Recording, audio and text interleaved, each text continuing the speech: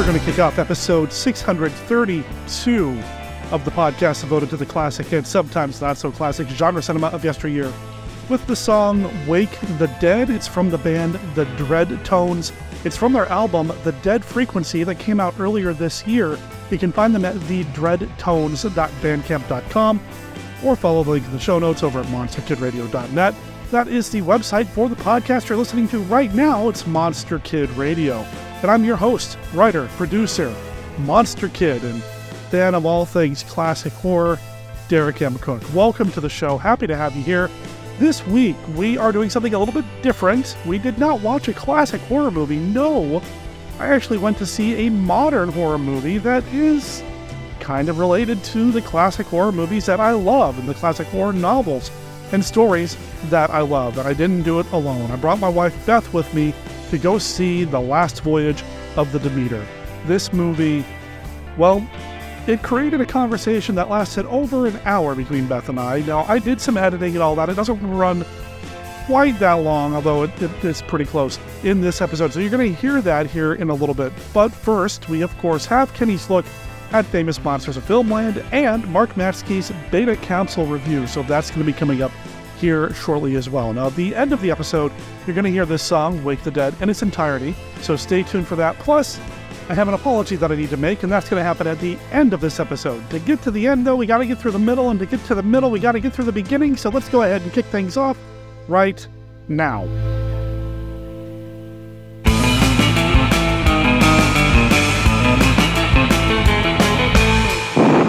Dracula has risen from the grave. Boy, does he give a hickey. Trip into a nightmare of evil with Guess What Happened to Count Dracula. He's back from the grave to rule the satanic occult-ridden world of today's mind-blown youth. Say it with someone you trust. Guess What Happened to Count Dracula will trip you into a blood-smeared torture chamber and you'll never get out. Let it go! Let it go! Let it go! You're my prisoners for eternity, to do with as I wish. Don't see it alone. See it with someone you trust. Wait.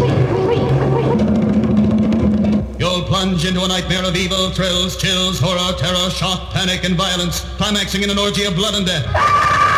See it with someone you trust. Guess What Happened to Count Dracula is a supreme example of a top-notch motion picture thriller filmed in magnificent blood-dripping color. A shocker with unparalleled violence erupting from the screen to horrify and paralyze you. Guess What Happened to Count Dracula will blow your mind. This is the picture that nightmares are made of. If you dare see it with someone you trust. Don't miss it. Coming soon. Guess What Happened to Count Dracula. Rated GP. All ages admitted. Parental guidance. At this lonely crossroad in the Carpathian Mountains, 4 travelers find themselves abandoned at nightfall by a local coach driver who was afraid to go any further.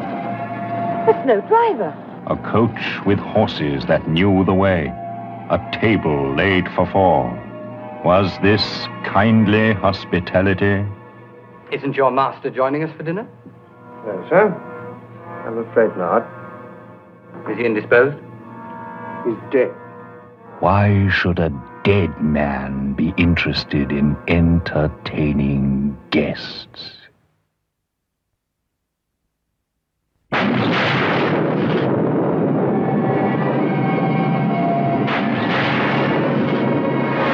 Dracula, Prince of Darkness, King of the Vampires. For 10 years, his mortal remains were cherished by his faithful servant, awaiting the opportunity and a victim to provide the life force for the reincarnation of Dracula.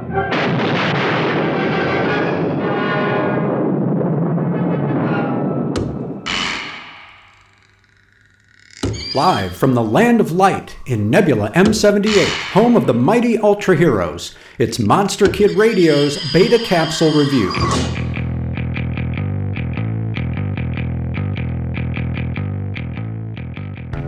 Return of Ultraman, Episode 25, Leaving My Home Planet, Earth.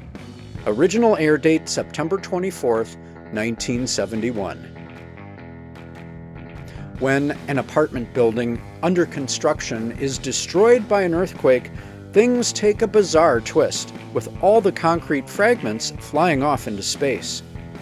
Monster Attack Team determines the fragments are being drawn by the gravitational pull of planet Zagreus. The rock that made the cement is traced to Aino village, where a fire-breathing monster appears. MAT convenes a meeting with the residents of Aino, informing them their village is built on top of a meteorite from Zagreus, and that eventually it will be pulled up into space. Captain Ibiki hypothesizes that the kaiju was mutated by the radioactive properties of the meteorite. Aino village is evacuated just as the gravity from Zagreus intensifies, while at the same time, Minami and Go chase down a stolen MAT gun.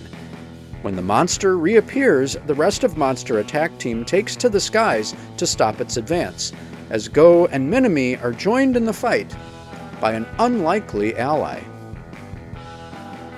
Leaving My Home Planet Earth excels by establishing a parallel between Minami and youngster Rokusuke, a native of Aino village who is routinely bullied by his peers.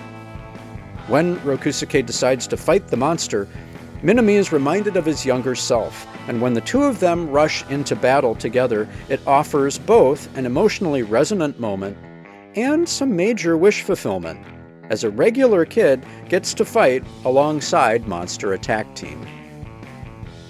The actor who played Minami, Shunsuke Ikeda, also starred in 1973's Kikaider 01 as Ichiro, a heroic android. The show became huge in Hawaii, and Ikeda felt such a strong connection to the 50th state that upon his death in 2010, his ashes were scattered off Diamond Head on what would have been his 70th birthday. For Monster Kid Radio's Beta Capsule Review, this is Mark Mansky reporting.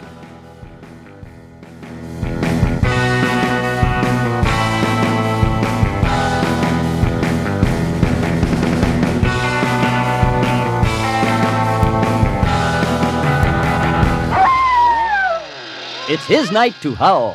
Dracula's dog, the meanest vampire of them all, has a four-legged friend and he's out for blood. Crown International Pictures presents Dracula's dog. Whoops, there he goes again. There's more to the legend than meets the throat in Dracula's Dog. Rated R, under 17, not admitted without parent.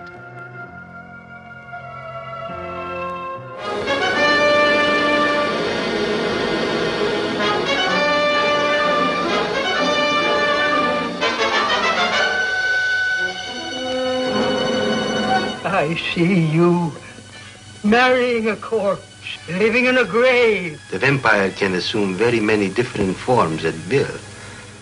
Sometimes it appears as a bat, and sometimes as a small cloud of swirling vapor. In this way, it can move unseen among its enemies.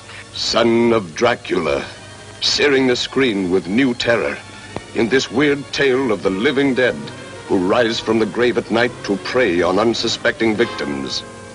With Louise Albritton, Robert Page, Evelyn Ankers, Frank Craven, J. Edward Bromberg, and Lon Chaney as the new Count Dracula, you'll shudder at the screen's most fascinating woman vampire, luring men with cold beauty and the promise of immortality. Count Alucard is immortal. Through him, I attained immortality. Through me, you will do the same.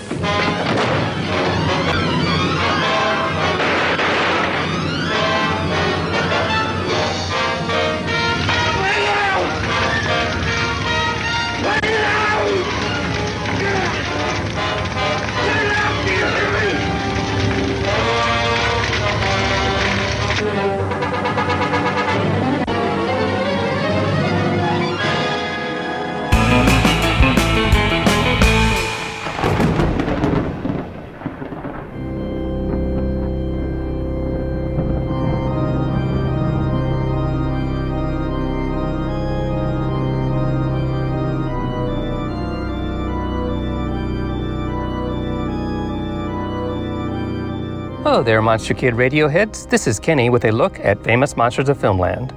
Today, Derek and Beth are breaking the Monster Kid Radio time barrier and talking about the newest Dracula movie in theaters. In that spirit, I'm also going to break the rules and talk about the great Dracula craze of the late 1970s and how famous monsters covered it. It started with FM 153, which featured on its cover and an article about Werner Herzog's Nosferatu. Let's take a look at how it was presented. The Phantom of the Night. But what of the vampire's name itself? That mysterious set of 4 syllables, of fear syllables. Do they have a meaning? Something sinister? Hidden? Unholy? Yes. In the Romanian tongue, Nosferatu means the undead. This, like Invasion of the Body Snatchers, like The Omega Man, is a second filming. Essentially, the story is that of Dracula. It was originally made as a silent motion picture in 1922, directed by the renowned F.W. Murnau of Germany. It has become a legendary fantasy film that students of the cinema and fans of the fantastic speak of in the same breath with The Golem and The Cabinet of Dr. Caligari. Once seen, its nightmarish Koch scene is never forgotten, nor is the living skeleton, Max Schreck, who portrayed the undead. His very name was a synonym for terror. Werner Herzog, director of the new Nosferatu, has said that for him, the original Nosferatu is the most important film in the entire history of German cinema, and that includes among imaginative works such masterpieces as Metropolis, Siegfried, the previously mentioned pictures, and in the mundane genre, Peter Lorre's M. Why then remake a classic, recalling the less than classic remakes of The Blue Angel, Crime and Punishment, King Kong, to name but a few failures? I would not have wished to remake Nosferatu, Herzog explains. My film is an entirety into itself. It consists of a version absolutely new. The context and the individuals are different. The plot itself is quite a bit changed. A full synopsis followed and ended with this brief conclusion. There is a surprise ending. There is a strong indication that a new classic has been created, a monument for the memory of Murnau, a hallmark for Herzog.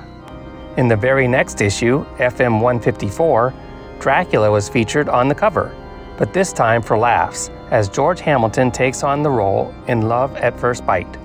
Let's hear some highlights from the article. Lock, stock, and coffin.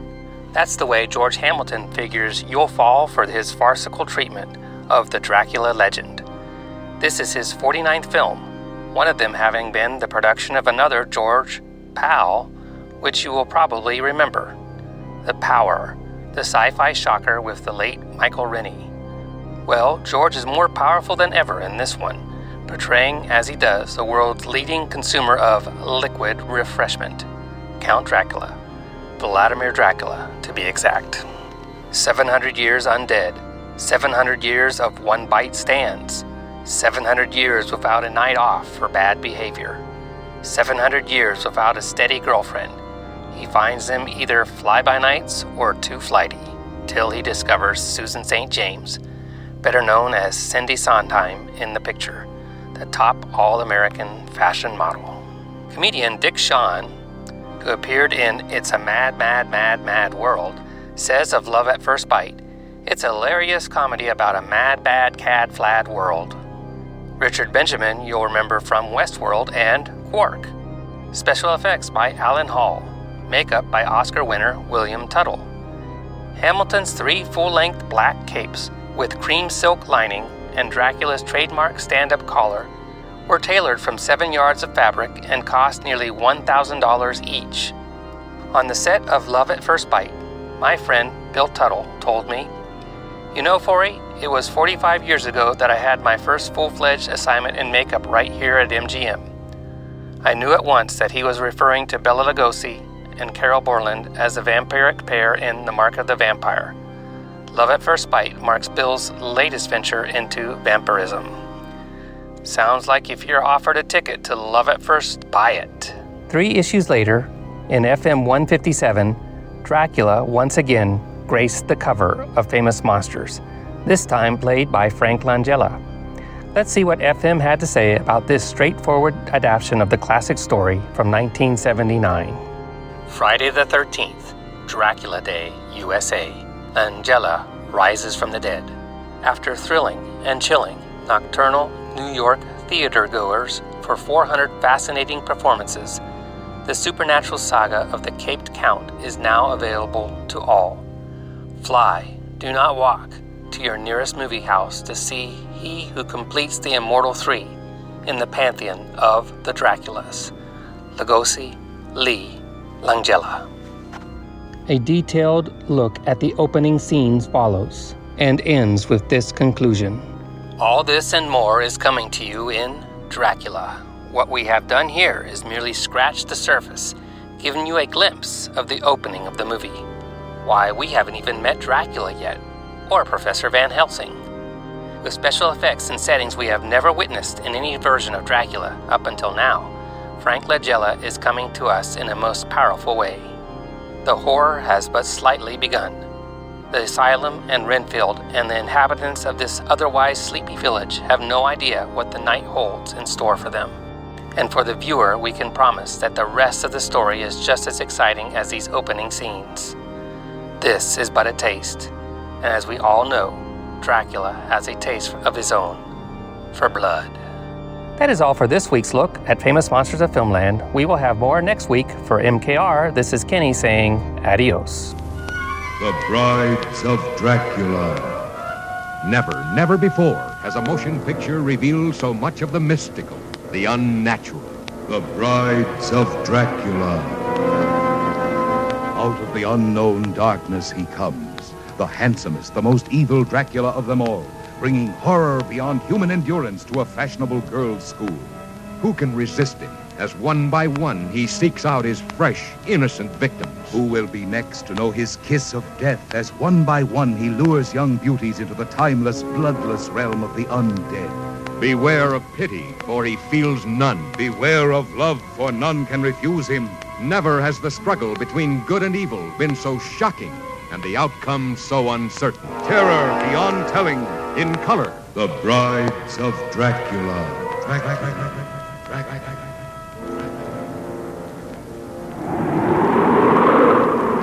From the spine-chilling world of the living dead comes a never-to-be-forgotten combination of motion picture thrills. Two great new terror hits on one sensational program at your movie theater. Horror of Dracula, plus The Thing That Couldn't Die. Horror of Dracula. Dracula, the terrifying lover who lusts for human blood. Dracula, the human vampire who rises each night from his coffin bed to seek the rendezvous that alone can keep him alive. Who will be the bride of Dracula tonight?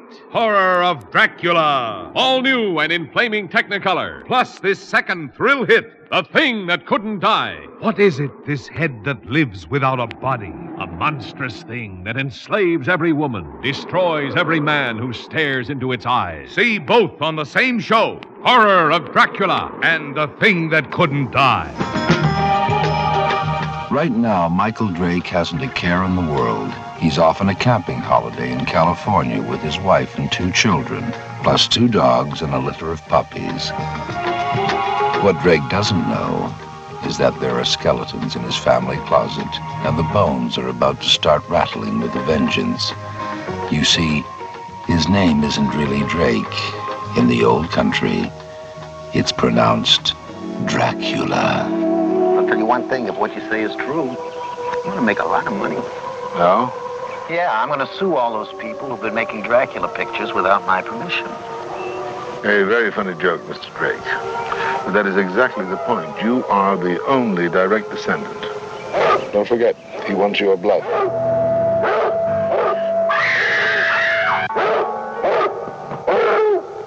We must prepare. In the daytime, we will look for him. At night, he looks for you.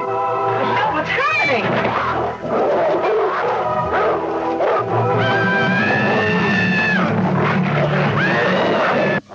Destroy him. Now. Summoned by the living dead, they come in the night, thirsting for human blood. Led by the most terrifying creature that ever walked the earth. Zoltan, Hound of Dracula.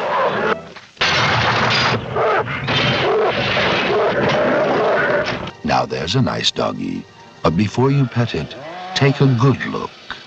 It might be a friend of Zoltan, Hound of Dracula. Listeners, I have cleverly mentioned earlier in this episode the name of the director of this film, as well as a handful of the actors and that sort of thing, because I'm going to mispronounce the name of the director of the film unless I have it directly in front of me on the screen.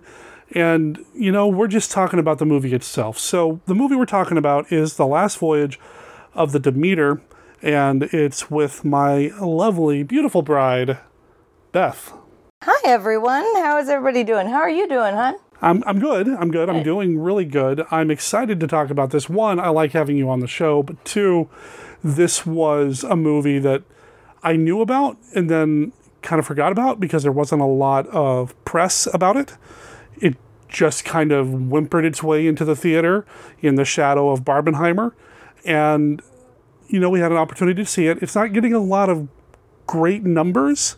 Like, the box office hasn't been great. So I'm happy that we got to see it theatrically, and we're going to talk about it here on the show.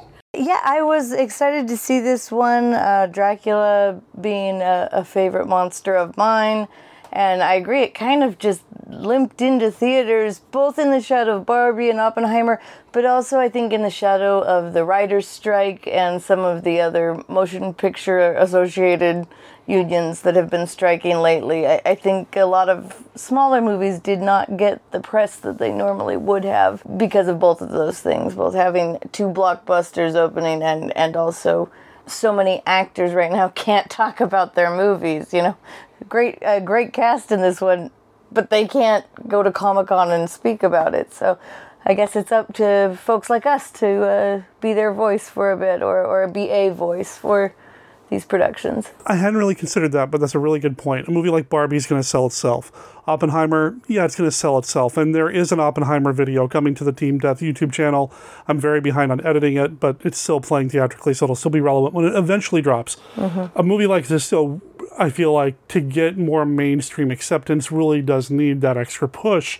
Comic-Con didn't have the Hollywood presence. No. Some people thought that was a great thing, kind of got it back to its roots. But because of that, some of the smaller genre pictures that would have normally been presenting and promoting weren't able to do so. So you're right.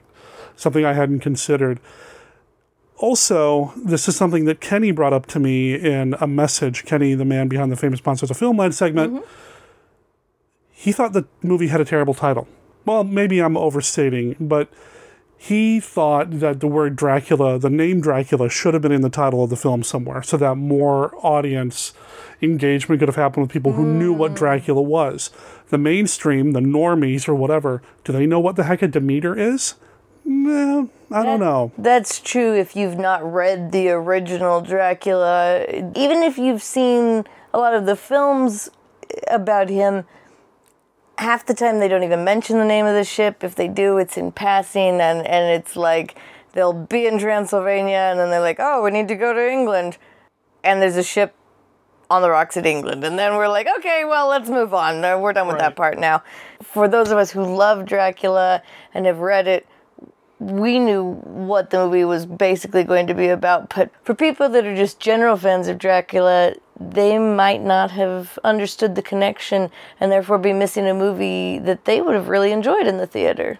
I agree with you 100%. Now, we're going to stay away from spoilers for now, mm-hmm. but there are some spoilery things that I do want to talk about.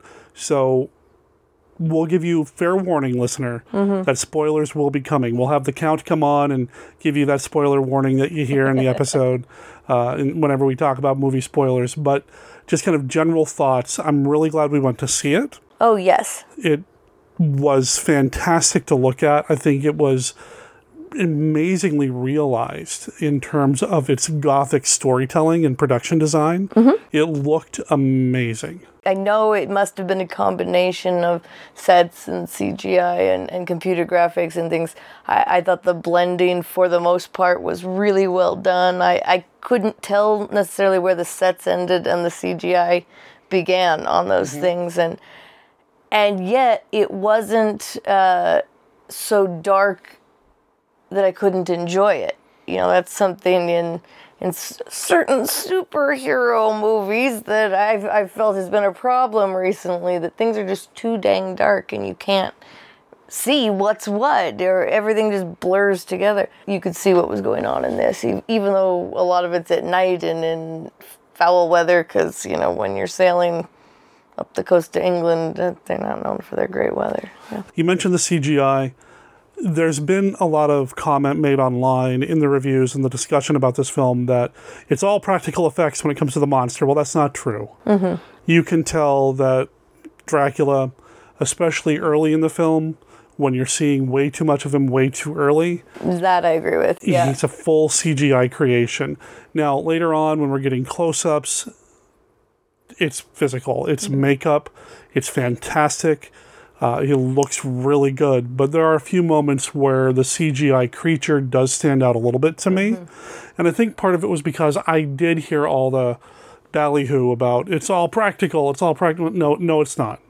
There's some CGI stuff that did stand out, but overall it still felt really good to me. And you're right about it not being too dark. The cinematographer did a really good job, and the director, who does have a genre cred, so he knows how to manipulate light and shadow and that sort of thing.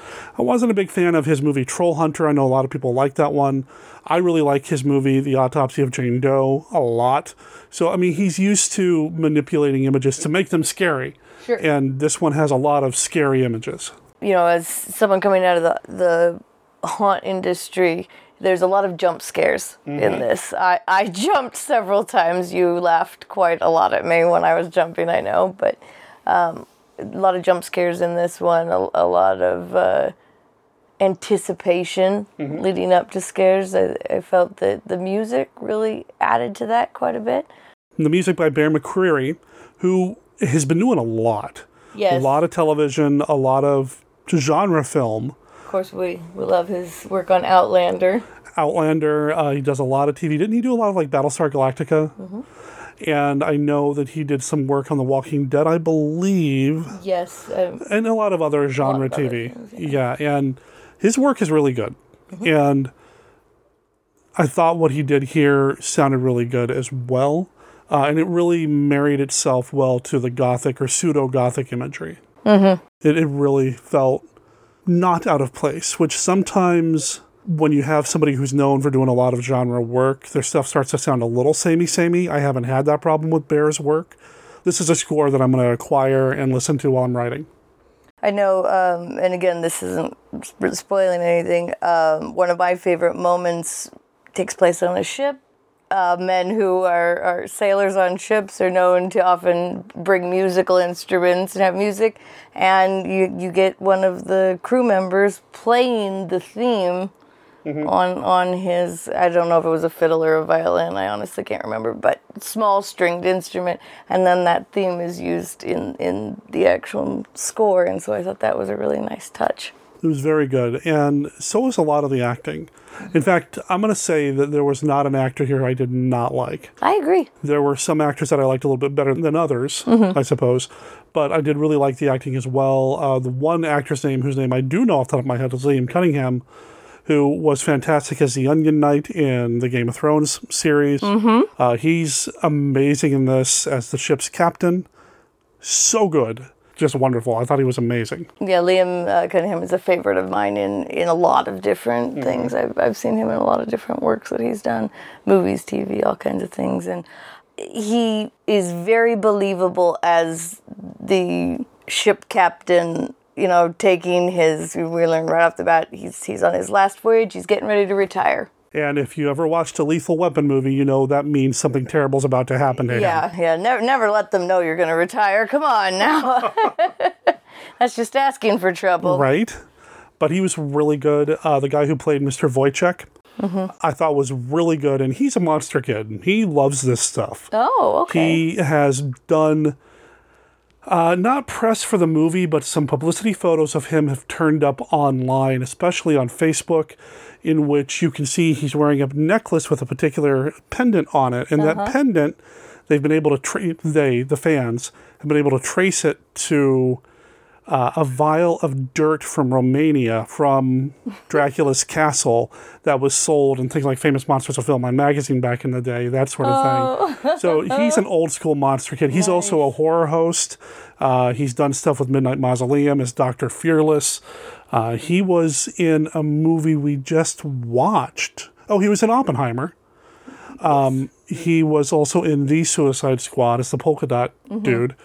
He's just done a lot of genre and quirky stuff. So what a cool dude. Yeah, no, and he's fantastic, and I'm just waiting for him to accept my friend request on Facebook. So if you're listening, hook a brother up.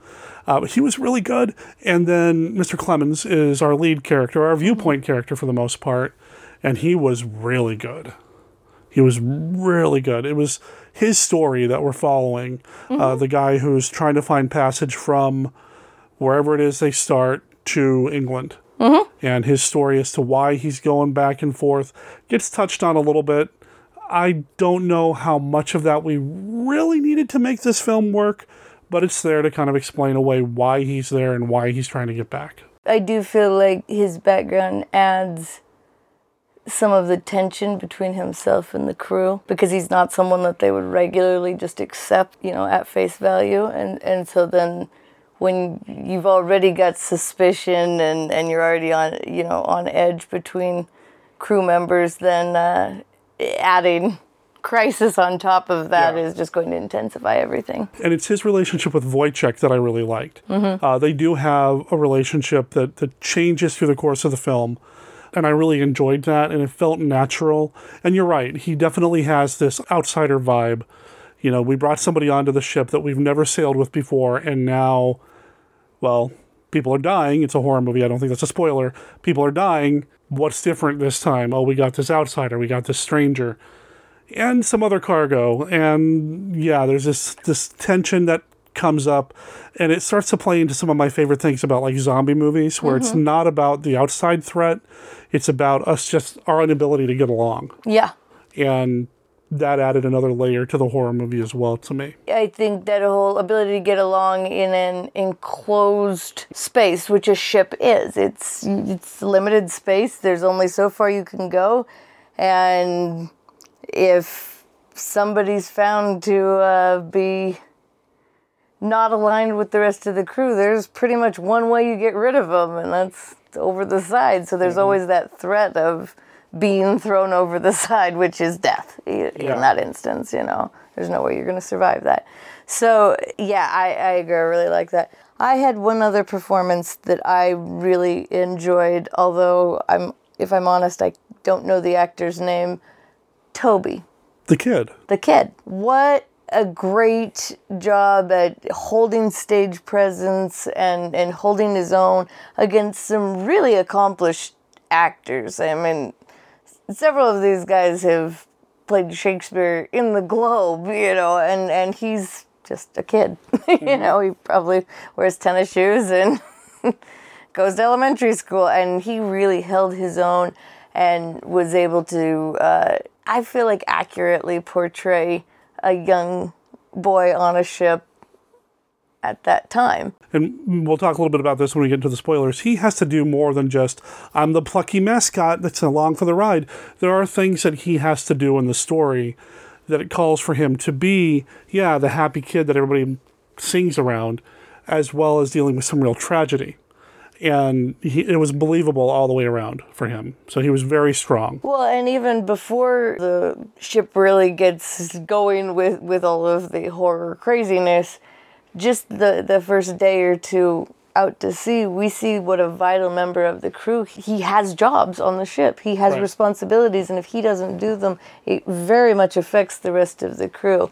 I did like that they made a point of having quite a small crew. For the size of ship, the number of sails, I've sailed on a slightly smaller ship than that, and we had more than double the people than they had for crew in this movie. It comes at a time, and you saw this at the docks in the movie, when the steamers are starting to come. You're starting to get the first steamships. You're starting to get the Ironsides. You're starting to get all of these other ships, and the sailing ships are becoming more and more obsolete, and they're struggling to hold their own in terms of carrying cargo that's worth enough to make the trip worthwhile. And, so they don't have a cost for fuel, but it takes so much longer to get there that they have to pay the crew more and feed them and house them and all of those things. So it's an interesting look at that time period economically and culturally of how things were changing and how that might lead a captain who just wanted to get this last trip done with, how he might take on a very high-priced cargo, no questions asked,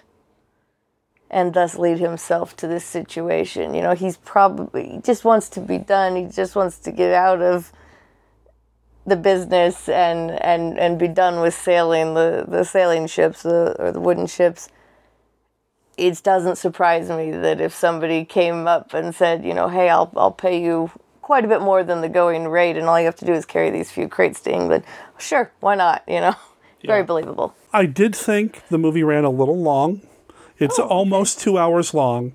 There are some things in the movie that I probably would have not considered including, and we'll talk about that when we get to the spoilers. Mm-hmm. There's a particular moment of character background info dumping that I felt was a little superfluous and not necessarily necessary for it to work, especially, well, again, I don't want to spoil it yet. We'll get to that point.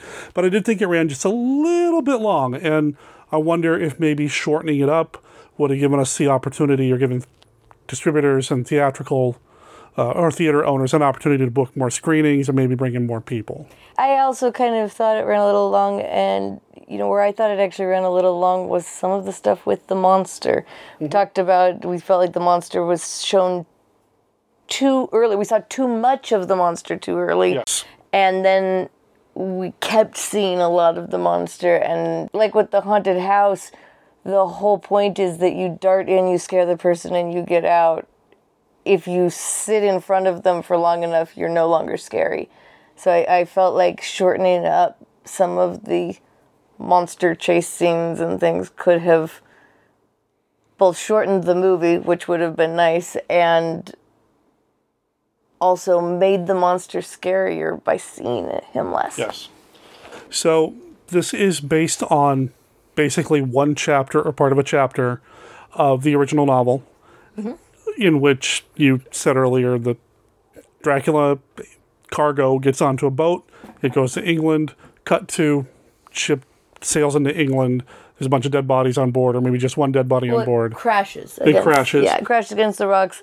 There are some dead bodies, and there's a ship's log. Yes. And so the chapter is told through this ship's log. And to really drive that point home in this movie, we have titles on the screen to tell us that. And then the movie begins after the ship has sailed in and crashed, and we have a survivor, basically, telling us that. If you didn't need both, you could have cut one and maybe saved about 4 minutes worth of screen time and theatrical running time. You didn't need both. Again, these are just the little things that I would have cut to tighten it up just a little bit. These little moments here and there. Before we get into any spoilers or anything like that, I do want to ask you about Dracula. Okay. Who's your favorite Dracula that you've experienced? Gosh. I put her on the spot, folks. I didn't tell her I was going to ask her this. It is. So, you know, they're all so different. Okay, if you had to say like 2 or 3. That way you're not like forgetting one or whatever. And you're not upsetting me because you're not mentioning Lugosi.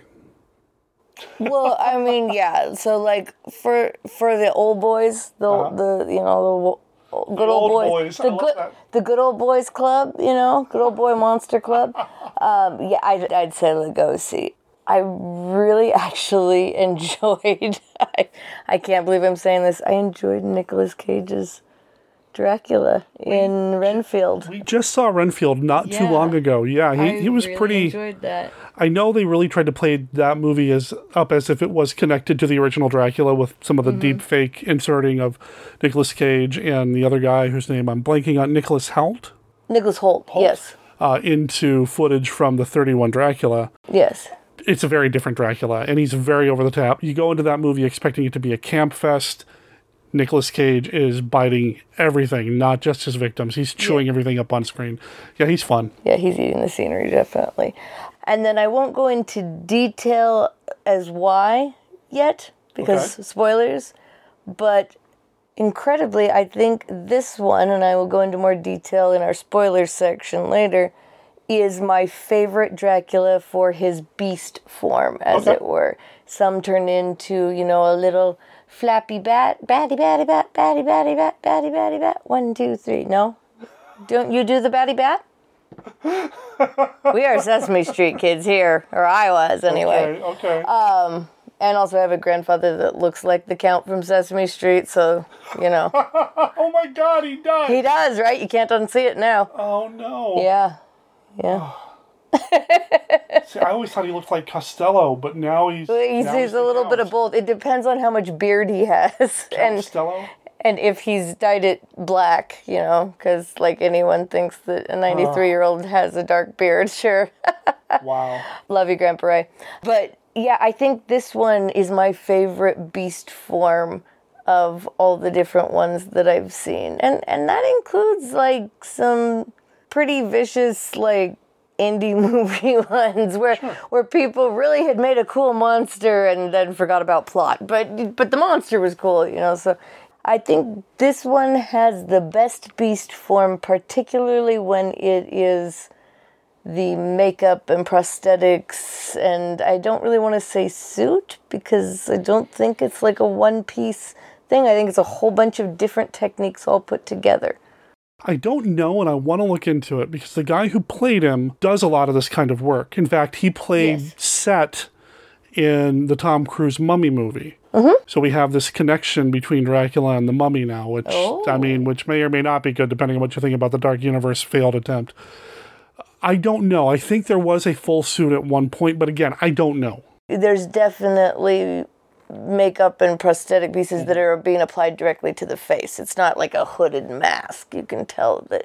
Yeah. And which is great because it gives the actor who is known for playing this type of role the ability to do those facial movements and head movements and neck movements that can make the creature even creepier and scarier. When you're in a suit that restricts your movement, it really restricts your ability to act through the suit. So I was glad that they didn't go with something like that they went the way they did. Not everybody's a Doug Jones. Yes, exactly. Although this guy might be the horror version, the real horror version of Doug Jones. I don't know. We'll see. I'm interested in this guy's career. I want to look into this stuff. I do want to say real quick, because you said beast form, this Dracula definitely feels more like Count Orlok from the original Nosferatu film. Yes.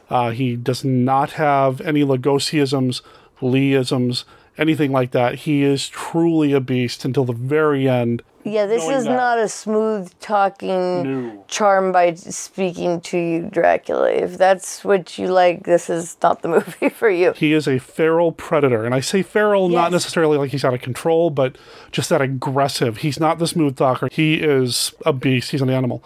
For me, Lugosi obviously is going to be at the top. I think I've made that very clear over the years. Christopher Lee, of course. Ooh, yeah. There's a guy by the name of Francis Lederer who played Dracula in one feature film. But my preferred version of his Dracula is an episode of The Outer Limits, a very short piece, and I think I showed that to you. It's where, okay, you can hear the bats swooping in. That's because they are here to correct a mistake I made. That wasn't an episode of The Outer Limits. That was an episode of Night Gallery. I don't know how I mixed the two. Completely different shows by completely different creators. I don't know what just happened. I don't know. Anyway, back to the show. We're set during World War II and the Nazis take over a castle and Dracula's there and he's like, look what I did during the war, son. And the vampires fight. And I love that. But another one of my favorite Draculas is a guy by the name of Duncan Regehr. Duncan Regehr was in probably the worst episode of Star Trek The Next Generation, where Beverly Crusher falls in love with a ghost. He plays the ghost. But he also appeared in 3 episodes of Deep Space Nine as a Bajoran, whatever. But he is Dracula from the Monster Squad. Oh, okay. Yeah. I love that version of Dracula. I remember you pointing that out when we watched Monster Squad. I love, and part of it's because I love that movie, but I think he's a fantastic Drac. So good. It is a much higher quality Dracula than I expected from that movie. Yeah. From a cheesy kids movie, that's what it is, and that's okay. It is what it is. But several of the monsters in that one I thought were of quite decent quality. Yeah. Oh yeah. So, yeah, those are probably my favorites. In terms of, like, favorite Dracula movies, I'm not going to put you on the spot for that because there are so many of them. I just don't know that I can pick any particular ones. Anything that's not Dracula Dead and Loving It, I'm down for. It was cute once, but, like, oof. We used to do a Hammer Films podcast, Scott Morris, Casey Criswell, and I, and that was the running joke, that they loved that movie, and I did not. I still don't really think of that movie very fondly. I actually really like campy parodies of classics, like Robin Hood Men in Tights. Love that movie. Love it, love it, love it. But for me, Dracula Dead and Loving It, with the exception of the guy that played Renfield, just doesn't hit. He was very, very good. He had the whole, like, tongue to fly thing down and the nervous character. But it was too jokey for me. When it first came out, I remember, oh gosh, there's like one moment that made me laugh out loud because back then I thought blood was a punchline, and they're staking the vampire bride and she just sprays blood everywhere like they're in a Japanese anime. It's never ending. It's insane. Plus, I think Amy Yazbek is in that movie. Yes. And I had a mad crush on her at the time.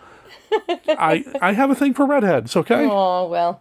You know? We are cute, You are. So, but yeah, I don't. Yeah.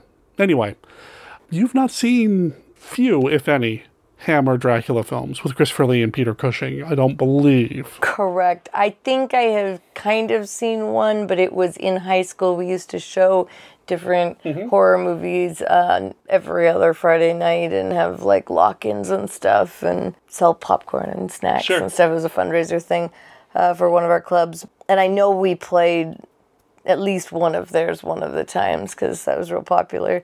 But I would have just been like watching it while I was working and stuff. So it just not like sitting down and paying attention. We can correct that because I think you'd like some of them. Okay, great. Yeah.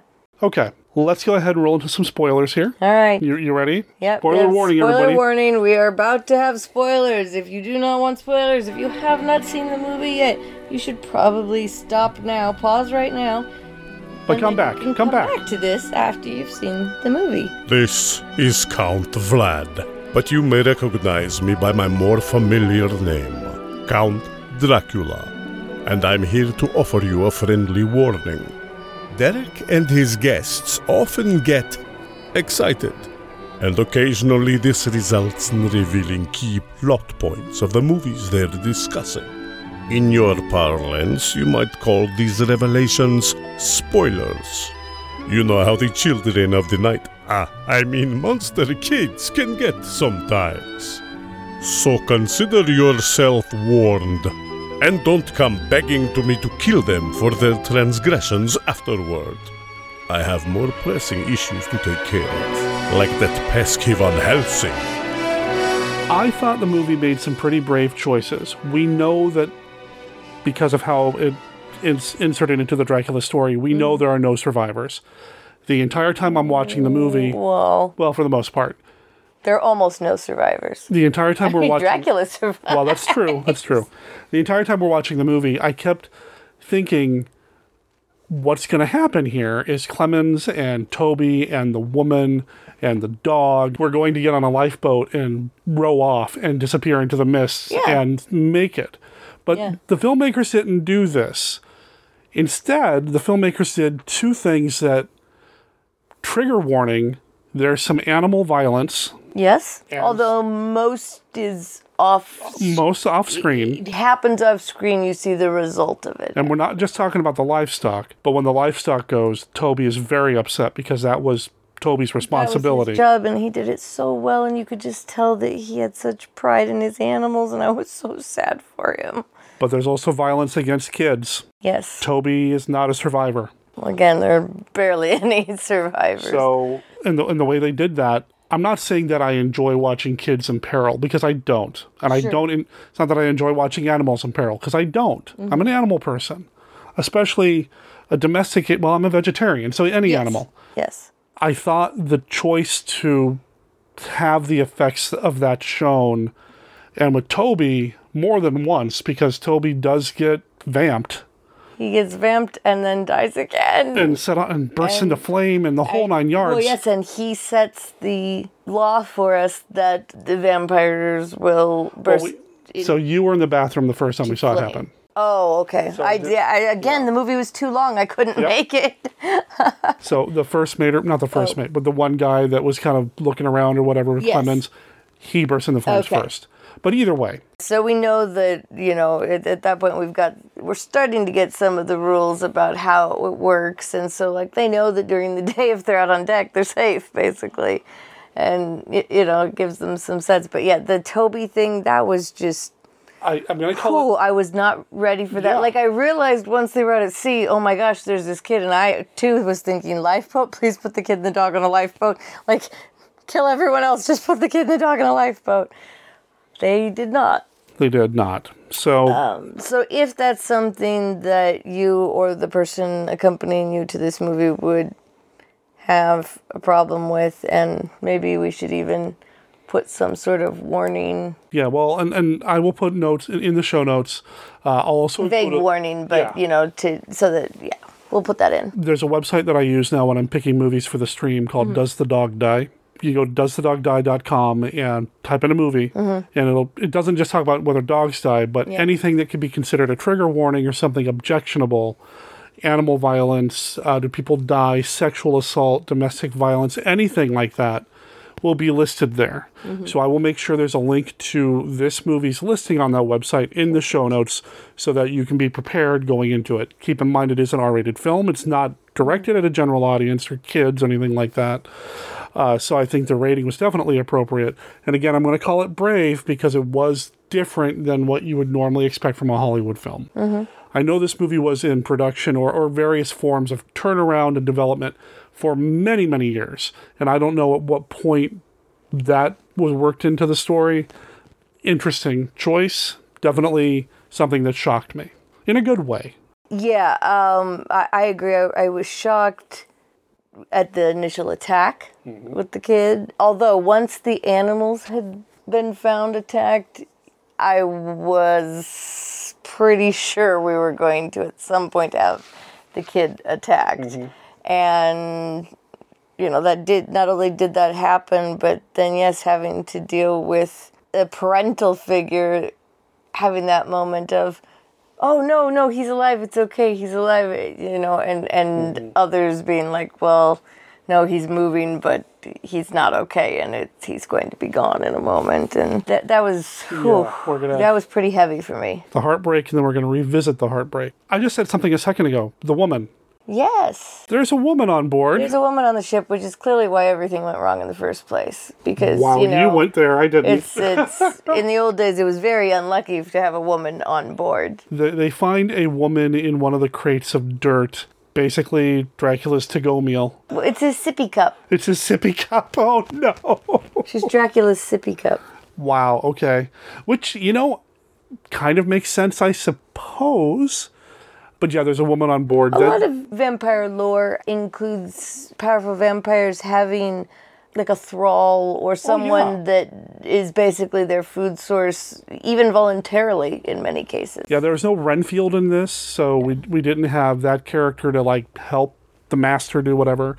Instead, we had this woman on board that's riddled with scars from various bites. Yeah, they do really bad. Yeah, they do nurse her back to health. They do bring her back to health, and we hear this horrible backstory about how the village makes these offerings of women to the beast to keep him from just devastating the village, and all of this is out of the woman's control, her control. And there's a nice moment towards the end where she makes a decision that, isn't going to end well because, again, no survivors. But she makes a point of saying, all my life, I've not had a choice because of who I am and where I live. This is my choice. Exactly. And I thought that was powerful. Yeah, I really liked that, too. Maybe not as powerful as, say, like Barbie, but, it was powerful. It was. And I really liked, the small relationship that was created between her and the young man, Toby, because he's put in charge of kind of keeping an eye on her and watching over her, and so he feels protective of her in that way. And there are moments where I was really genuinely wondering, is she somehow in on it? Is she working with Dracula? Is she helping? Is she attacking people too? It wasn't entirely clear until the end. So I thought that was a nice touch too, keeping us guessing, or at least kept me guessing as to whether she was just a victim or a willing participant in the slaughter. So I hadn't considered that, but that's a good call. So they find her in this crate of dirt. They know the crates are bad news. Yes, and one crate has a big old fancy seal on it. And there's like a weird puzzle they have to do to open up the crate and all that. Why didn't they just bring it out on board during the day, open it up, and just spill it out on the deck and have the sunlight bathe over it and call it good? Right? There were a couple of choices that I feel like could have been made, should have been made, and I keep telling myself it's because I've seen so many vampire movies and I know how they work. But on the other hand, we have this character, Clemens, who is college educated, very smart, makes a point earlier in the film to talk about how he's trying to figure out how the world works. He would have figured that out. I feel like that waiting till night to deal with some of these things, or not holding up until daytime. And I assume for dramatic visual shot effect by the film director, the crate in which Dracula is hanging out is directly below a giant grate that they can literally just lift up and put netting down, lift the thing up in the air. Nobody even really has to be touching it. And then just open it up, like you said, or whatever. And or heck, toss him in the water. Yeah, I mean... Bust the top off the grate and chuck it in the sea, chuck it in the water. I know there's the vampires can't cross running water trope, which... Well, except it does kind of happen in this. They break that in this, at one point, some of our friends tried to escape in a lifeboat, and that doesn't go so well because... So he's somebody else I want to talk about. Yeah. He's played by an actor named John, and I forget his last name.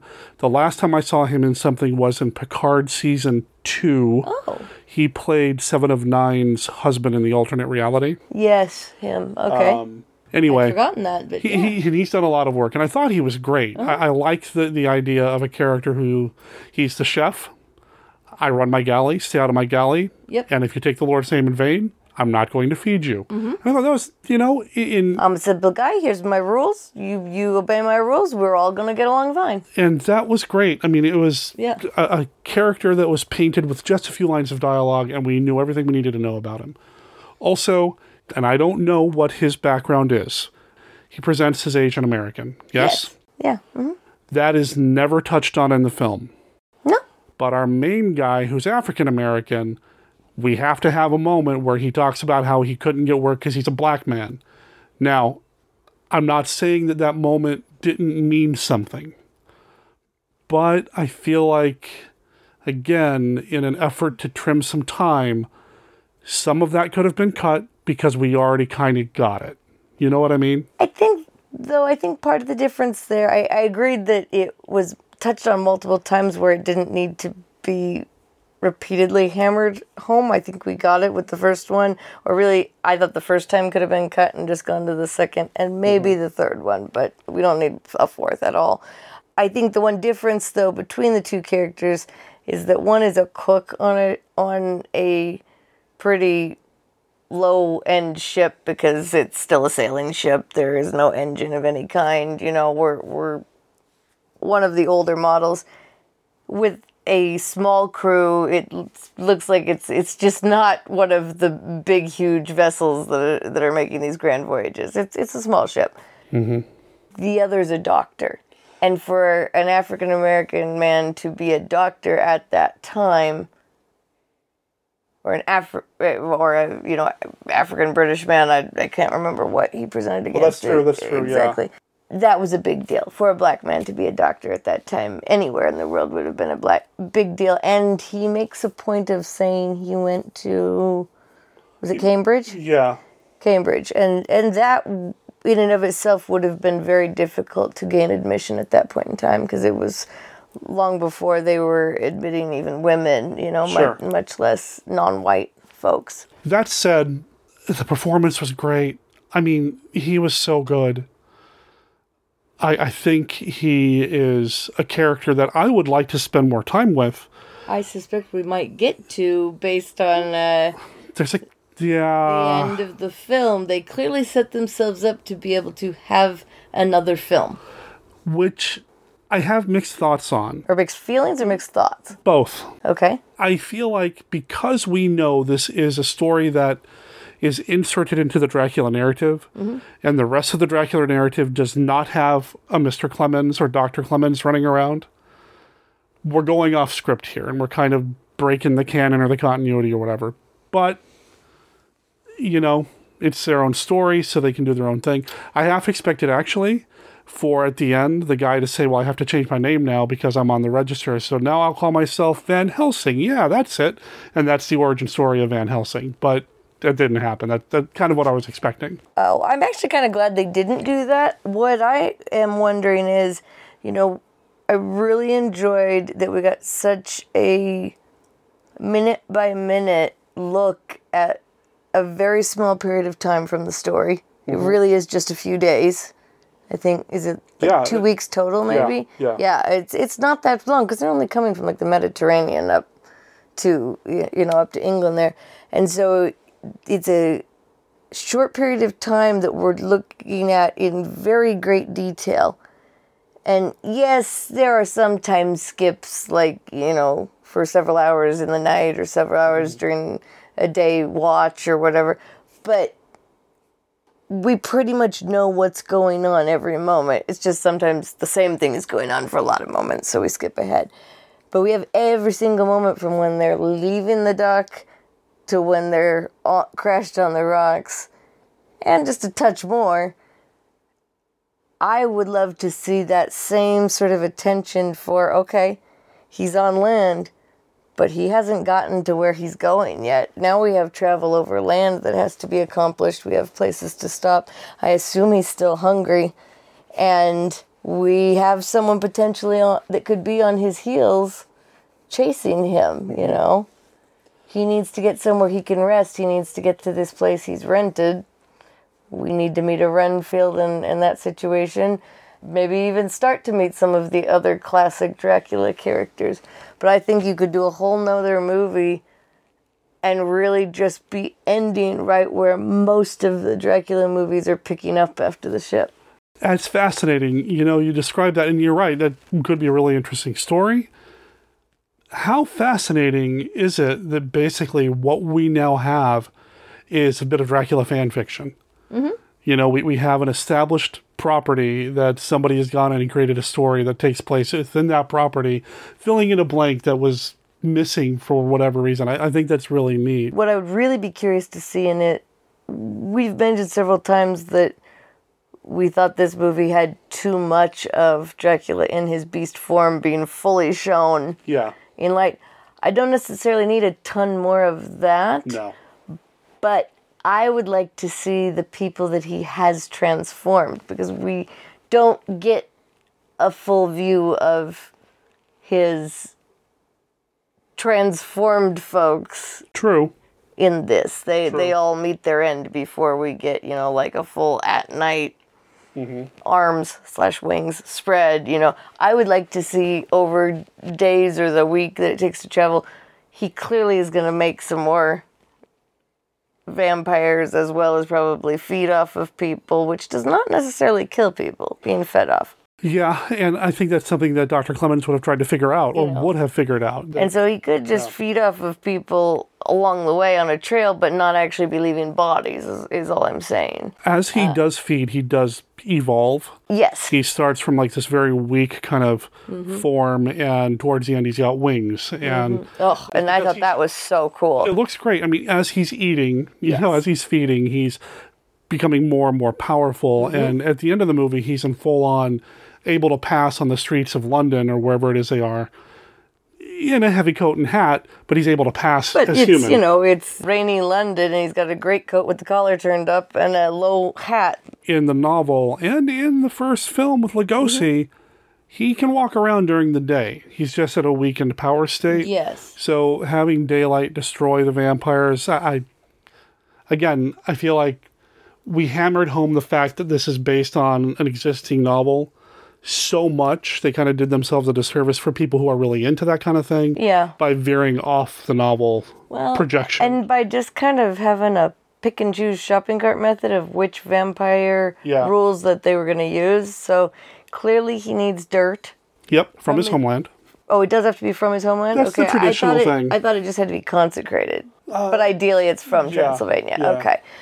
So he needs his dirt, although often we have him in a coffin, and I think in this case he's just like in the dirt or something. A handful of crates of dirt, yeah. Yeah, because the creature's just kind of naked or whatever, which is also weird that they put him in naked. Like, doesn't he need clothing when he gets where he's going? It makes me wonder, when they put him in the crate, are they expecting him to evolve as they go, or is he just supposed to be sipping off of this girl and not get out? Was getting out always the plan, I guess, is my question, Maybe. At one point in the movie, they talk about the cleverness of the creature and how he's rationing his food by only eating one person a night until they get to England so that he'll have enough food to last. That's an interesting take for me of it being such a beast, but then also it's able to ration. How do those two reconcile? And then things like crosses, rosaries, no effect at all. Nothing. That's true. It can fly once it has wings, it can fly across clearly running water because it's the ocean. It's the Atlantic Ocean. You can't get more running water than that. And yet it's flying right over the water from the ship to the lifeboat and back again. I will point out that when he does first get out, his first victims are the animals. And he tears through the livestock in one go. Yeah, So I wonder if maybe he is more bestial at that point and can't ration the animals because he just needs to feed. And once he gets that dose, then he can start planning a little bit more. Well, and once he started attacking the animals, they probably made a lot of noise. And so he needs to silence them quickly. Otherwise, everyone's going to come running. Good point. And at that point, he's too weak to fight people off. If they had known then, they probably could have done something about it. I also really liked, and I'm going to reference a super old episode of mine, not even a Monster Kid Radio podcast, but years ago when I was doing Mail Order Zombie, I did an interview with author Douglas Clegg, who is one of my favorite horror authors. You Come When I Call You is one of my favorite horror novels. I would love to maybe share that with you at some point. I just really like what he does. Yeah. And I interviewed him because he had a book coming out, and it was my podcast. It wasn't zombies at all, but I wanted to talk to one of my favorite authors, and I made it happen. Yeah. And he kind of explained to me that if you look at most horror stories, the reason the things happen to the people in the horror stories, the bad things happen, is because they made a bad choice. That there's something in that movie where they veered left when they should have gone right, and they're doomed at that point. And in this movie, I feel like there's a moment where everybody's talking about how we should just dump the crates and all the sailors, the remaining sailors, but then we won't get paid. Whoops. Maybe if, and I get that, but I feel like that's the choice where they just doomed themselves. It definitely sparked some interesting thoughts for me, both in, I was taking a nap like the day or two after we had gone and seen it, and just midday nap, little green couch and a blanket, and then 50 pounds of cat on my feet because the boys decided to nap with me, whether I wanted them to or not. And kind of started thinking about this in my dream and seeing some of the stuff from the movie. And then when I woke up, I was thinking about it some more. There's an interesting parallel here between the rich and like those who own major corporations that employ a lot of people and their workers, and what the workers are willing to do for that pay, and how they're even to the point of sacrificing their own well-being and lives. There's an interesting parallel here that I've thought about in the past with Dracula a little bit, but it really right now in the social consciousness feels like an interesting choice by the director to kind of really highlight that, because they go, well, then we won't get paid. Oh, okay, but we'll be alive. And people get so short-sighted on one thing like that they ignore their own well-being, just for that paycheck. It's interesting that you say that, because there's been a lot of parallels or comparisons between this movie and the first two Alien films. Oh, okay. And it does have that vibe, you're in a stuck small spot, and it's a a ship in a bottle story and everything's going bad and you can't go anywhere to get away from it. But that's also something that's present in the first two Alien films, is that there's a corporation that knows full well there's something bad there, but we're still sending our blue-collar guys to go deal with it. Well, and we specifically have that in this case because sometimes when you see something about the Demeter in a Dracula movie or play, I guess there's a play that I had seen that I'm thinking of here, but it's like the ship captain is his own guy. They've hired the ship at the dock. The ship captain owns his ship. He's running his ship. This captain is retiring from captaining for a corporation. There's a whole corporate structure and a ladder to climb, and not quite. I don't think it's quite as strict as like military ranks, and they're also a big bad. So it's balancing two big bads instead of just having one monster.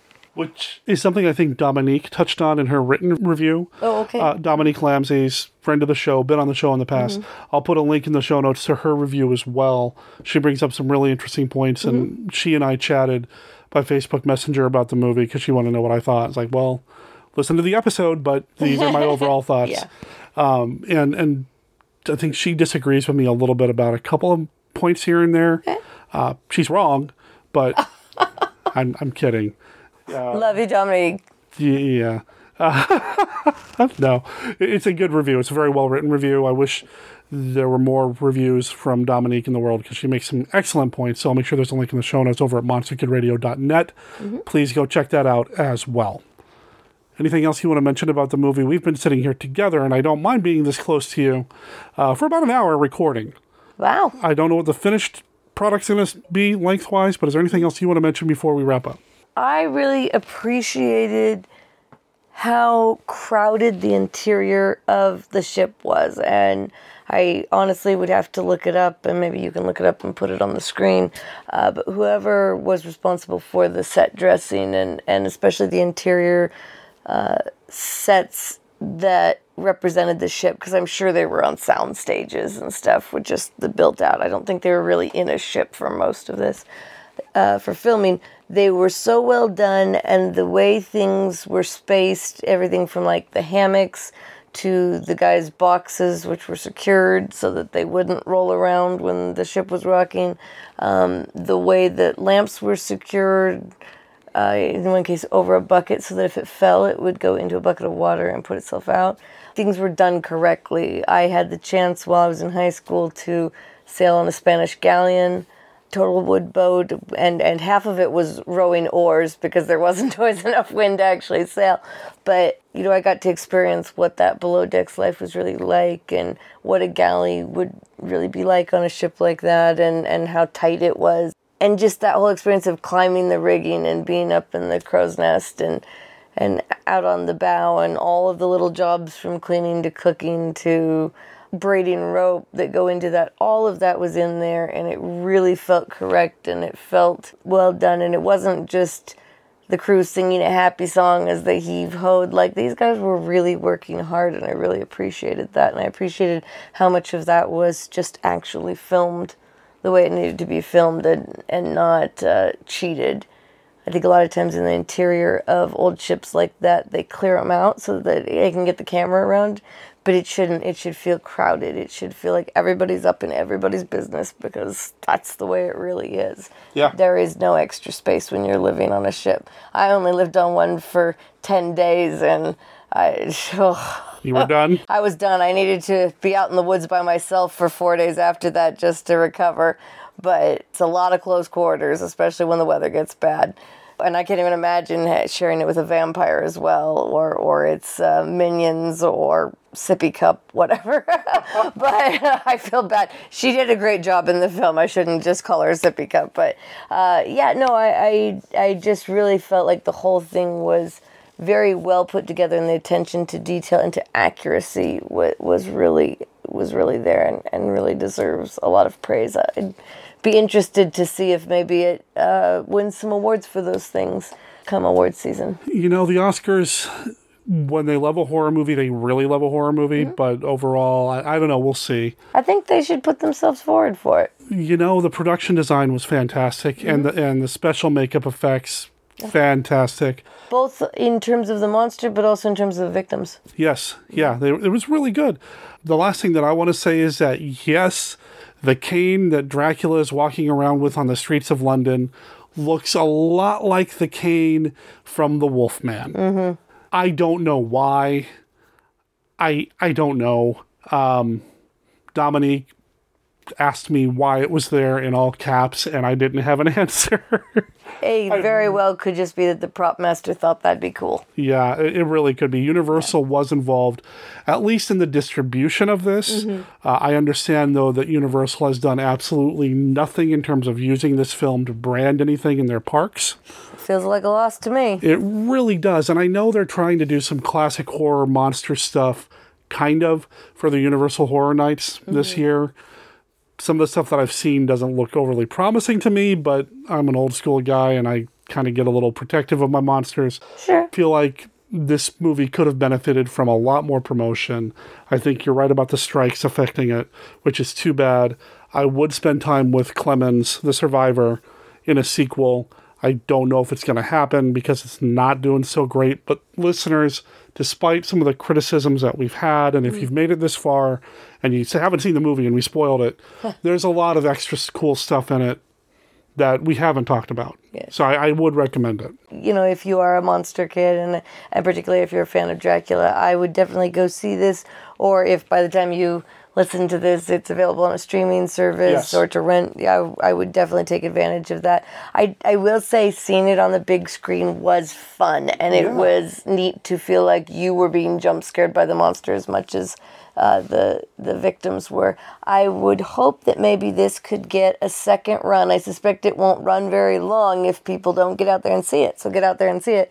But if it doesn't, I would hope that maybe this could get a second run at theaters like our favorite local theater, The Joy, or Kiggins Theater in Vancouver, and maybe get a second run around Halloween. I would be shocked if it doesn't come to something like Peacock, because Universal was involved, and Universal and NBC are the same these days, so it's probably going to turn up on streaming sooner rather than later, more than likely. But if you can see it on a screen, see it on a big screen. It's a great Halloween flick. I would watch this on Halloween. I would. Yeah. It was that well done. I don't know if it felt like, an old school Hammer film like Stephen King recently tweeted about it, but it didn't need to be. It felt like its own thing, and I would recommend it. I would. 2 thumbs up, more if I was allowed to. More if you were allowed to? 2 thumbs up because that's all you can give it? That's it.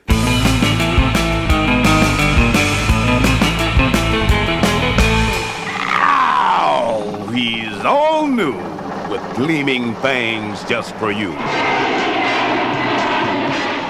Dracula, AD 1972.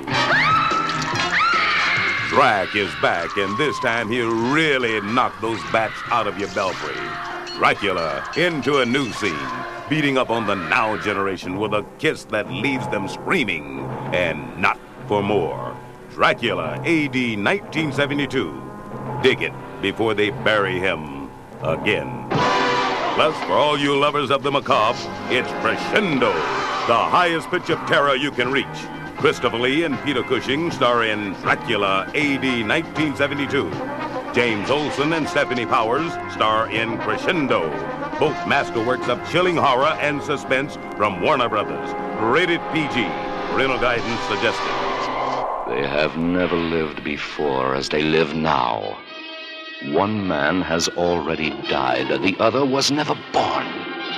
Both exist in a world between life and death.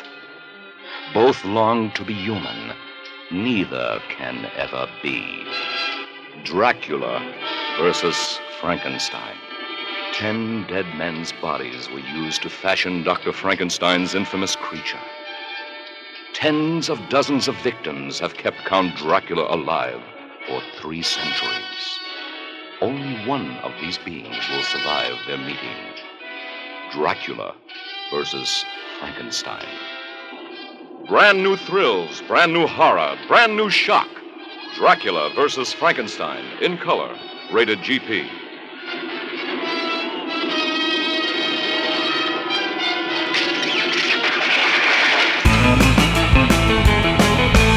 Okay, so that brings us to the end of the show. Now, I know I said during the conversation with Beth that we were going to insert a bit where I talk about the cast and crew of this particular film. I'm going to do you one better. I'm just going to leave a link in the show notes to the IMDb listing for The Last Voyage of the Demeter, because there's a lot of names on here that I suspect I'm going to mispronounce. So, yeah, just follow that link to see who was in the movie and who created this incredible film that, even though I had some nitpicks here and there, I still really, really enjoyed. Unfortunately, the woman is not listed as Sippy Cup in the credits. She's Anna, and she's played by Aisling from... So, yeah. Again, follow the link in the show notes to that, to the listing of this movie, Does the Dog Die?, as well as Dominique Lampsey's review at her personal website. Also, since I recorded this, I did hear from Kenny, who sent me a graphic that he found, I'm assuming somewhere down in Mexico, where he pointed out that the Spanish language title of this film is actually Dracula, Sea of Blood. I like that title quite a bit. It does kind of borderline on the nose and exploitation, but I love it nonetheless, and I wonder if this movie would have done better at the box office if Dracula was in the title somewhere. Maybe Dracula's Last Voyage on the Demeter. The Dracula takes a cruise on the Demeter. The Demeter Adventures of Dracula. I don't know. I just feel like Dracula should have been a little bit more front and center in the advertising. It might have gotten a bigger audience. I don't know how the movie's doing right now. When Beth and I recorded this, it was after it had opened, right after it had opened, so who knows. Anyway, thanks to Beth for being part of that conversation and for, coming to see a Dracula movie with me. That's pretty cool. I like that a lot. And I can't wait to share some Hammer films with her. That's going to be amazing. Also, thanks to Kenny for sending me that image from the Spanish language advertising of the film. And just thanks to everybody here that contributed to the show, whether it's Kenny, whether it's Mark, whether it's you, dear listener, by sharing tweets or retweeting Facebook posts. I know I got that wrong, but you know what I mean. Thank you for being part of what we do here on Monster Kid Radio, especially when I drop the ball. And here's where that big apology is coming in that I mentioned at the top of the show. So this last week kind of got away from me. There's some things happening in my personal life, all good things, that required me to take some time away from a lot of what I was doing to focus on some other very important projects that could impact my day job situation. Don't really want to talk too much about it just yet because I don't know who's listening, but I did spend a good week and a half, 2 weeks, if not longer, not doing any creative writing whatsoever, with very rare exception regarding a script for something, so that I could work on something else, some nonfiction stuff that I struggle with, man. I'll be honest. I have a hard time with this particular kind of writing, so it just took a lot out of me. Plus, I was getting ready for the big movie trivia thing that I wanted to do on the Twitch stream, the patron-only trivia thing, and I let the episode get away from me. There was no episode of Monster Kid Radio last week, and I am so sorry. I am not interested in making this a bi-weekly show. I'm interested in keeping this going every single week, not every other week. So starting next week, we should be back on track. I've already got a couple of feelers out there for upcoming episodes. I do have something scheduled with Lord Bloodraw coming up in the very near future. Lord Bloodraw and I are going to talk about horror hosts and the history of horror hosting and that sort of thing. I have a few other feelers out there as well. Stay tuned. Just, again, sorry to have dropped the ball. There will be regular episodes of Monster Kid Radio coming up. I don't know if we're going to be doing any more of the monster movie trivia thing that we did on Twitch through Patreon. Bottom line is we only had 3 patrons show up, and I spent several hours putting that together, and I could have used that time working on the podcast or writing something else relevant to Monster Kid Radio and what you expect from me. So thank you for sticking around and, still considering yourself a listener of Monster Kid Radio, even when I skip a week inadvertently, like I did. Also, some big news happened, and I'm not going to apologize about this because this is pretty darn cool.